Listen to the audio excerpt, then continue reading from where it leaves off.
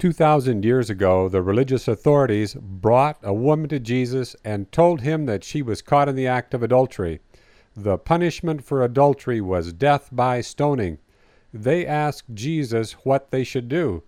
Jesus said, "He that is without sin, let him cast the first stone." Jesus was not condoning immorality. He was simply making the point that no one is qualified to cast a stone in self-righteousness at another person. God is the judge of how each person lives, and He is fully qualified and able to judge in a fair manner without my help. I don't need to become a religious policeman, judge, or jury. I need to love everyone who has problems and leave the judgment up to God. The judgment I pass on others becomes the standard by which I am judged. If I get caught in the trap of self-righteousness, I set a high bar over which I will have to jump. My chance of being perfect is 0, and if I am smart, I won't criticize other people who are not perfect. Whatever shortcomings others have, I will send them my love and leave the judgment up to God. The day that I become perfect will be the day I have the right to become the arm of God and cast the first stone. Until then, I will send them God's love. God knows our spiritual DNA, and He is the only one qualified to judge how people live. Humans have several major flaws in their character. They frequently rush to judgment, and they have personal biases that adversely influence their ability to judge in a fair manner.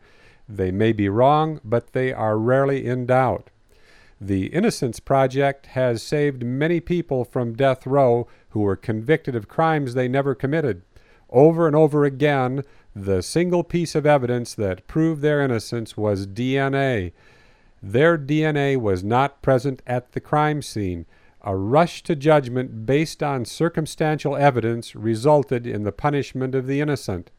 Fortunately, God is our judge, and that's good news. We don't ever have to worry that God will judge us in an unfair manner. We aren't going to end up on spiritual death row because God doesn't know all the facts or because God has an axe to grind. We also don't ever have to go on spiritual jury duty and judge other people. God can do it just fine without our help. Since God knows our spiritual DNA, He is able to look inside our heart and mind and judge in a fair and equitable manner. God isn't going to make any mistakes, and the Innocence Project doesn't need to review His judgments. In fact, God is running His own Innocence Project. God says that you have the privilege of being one of His children, and you dare to call Him your Father. He has forgiven your sins and cast them into the deepest sea. God not only wiped your slate clean, He threw the slate away. God says that you are made in His image and that you bear His likeness. He loves and accepts you the way you are, but He loves you too much to let you stay that way. God has a dream for your life that is better than anything you can imagine, and if you get in agreement with Him, your life is going to be an awesome adventure. God injected His spiritual DNA inside you when you became one of His children. You are now a new person with a new life.